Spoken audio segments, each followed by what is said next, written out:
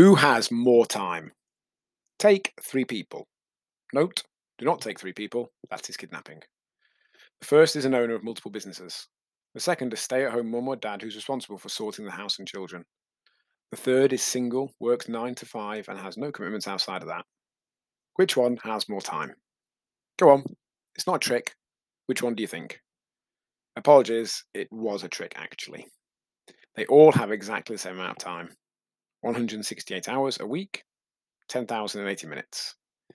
Every single one of us has the same amount of time, and despite what you may read, we can't make or create any more.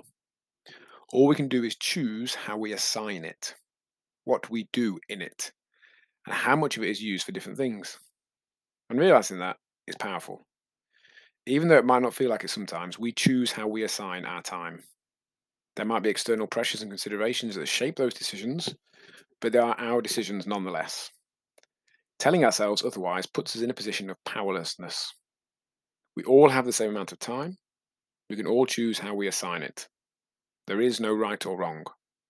If your assignment of time does not include as much exercise as some other people, that's cool.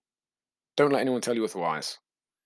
If you genuinely would like to be doing more exercise, an honest examination of how you assign your time now and how you could tweak said assignment is powerful.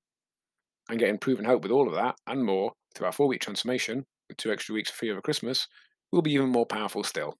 myrise.co.uk/apply.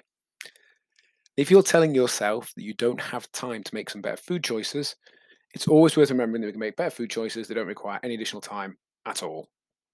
Much love, John, then a woman, Hall. P.S. Yesterday's middle name, Maxwell Silverhammer, was the next track after something on the Beatles album Abbey Road.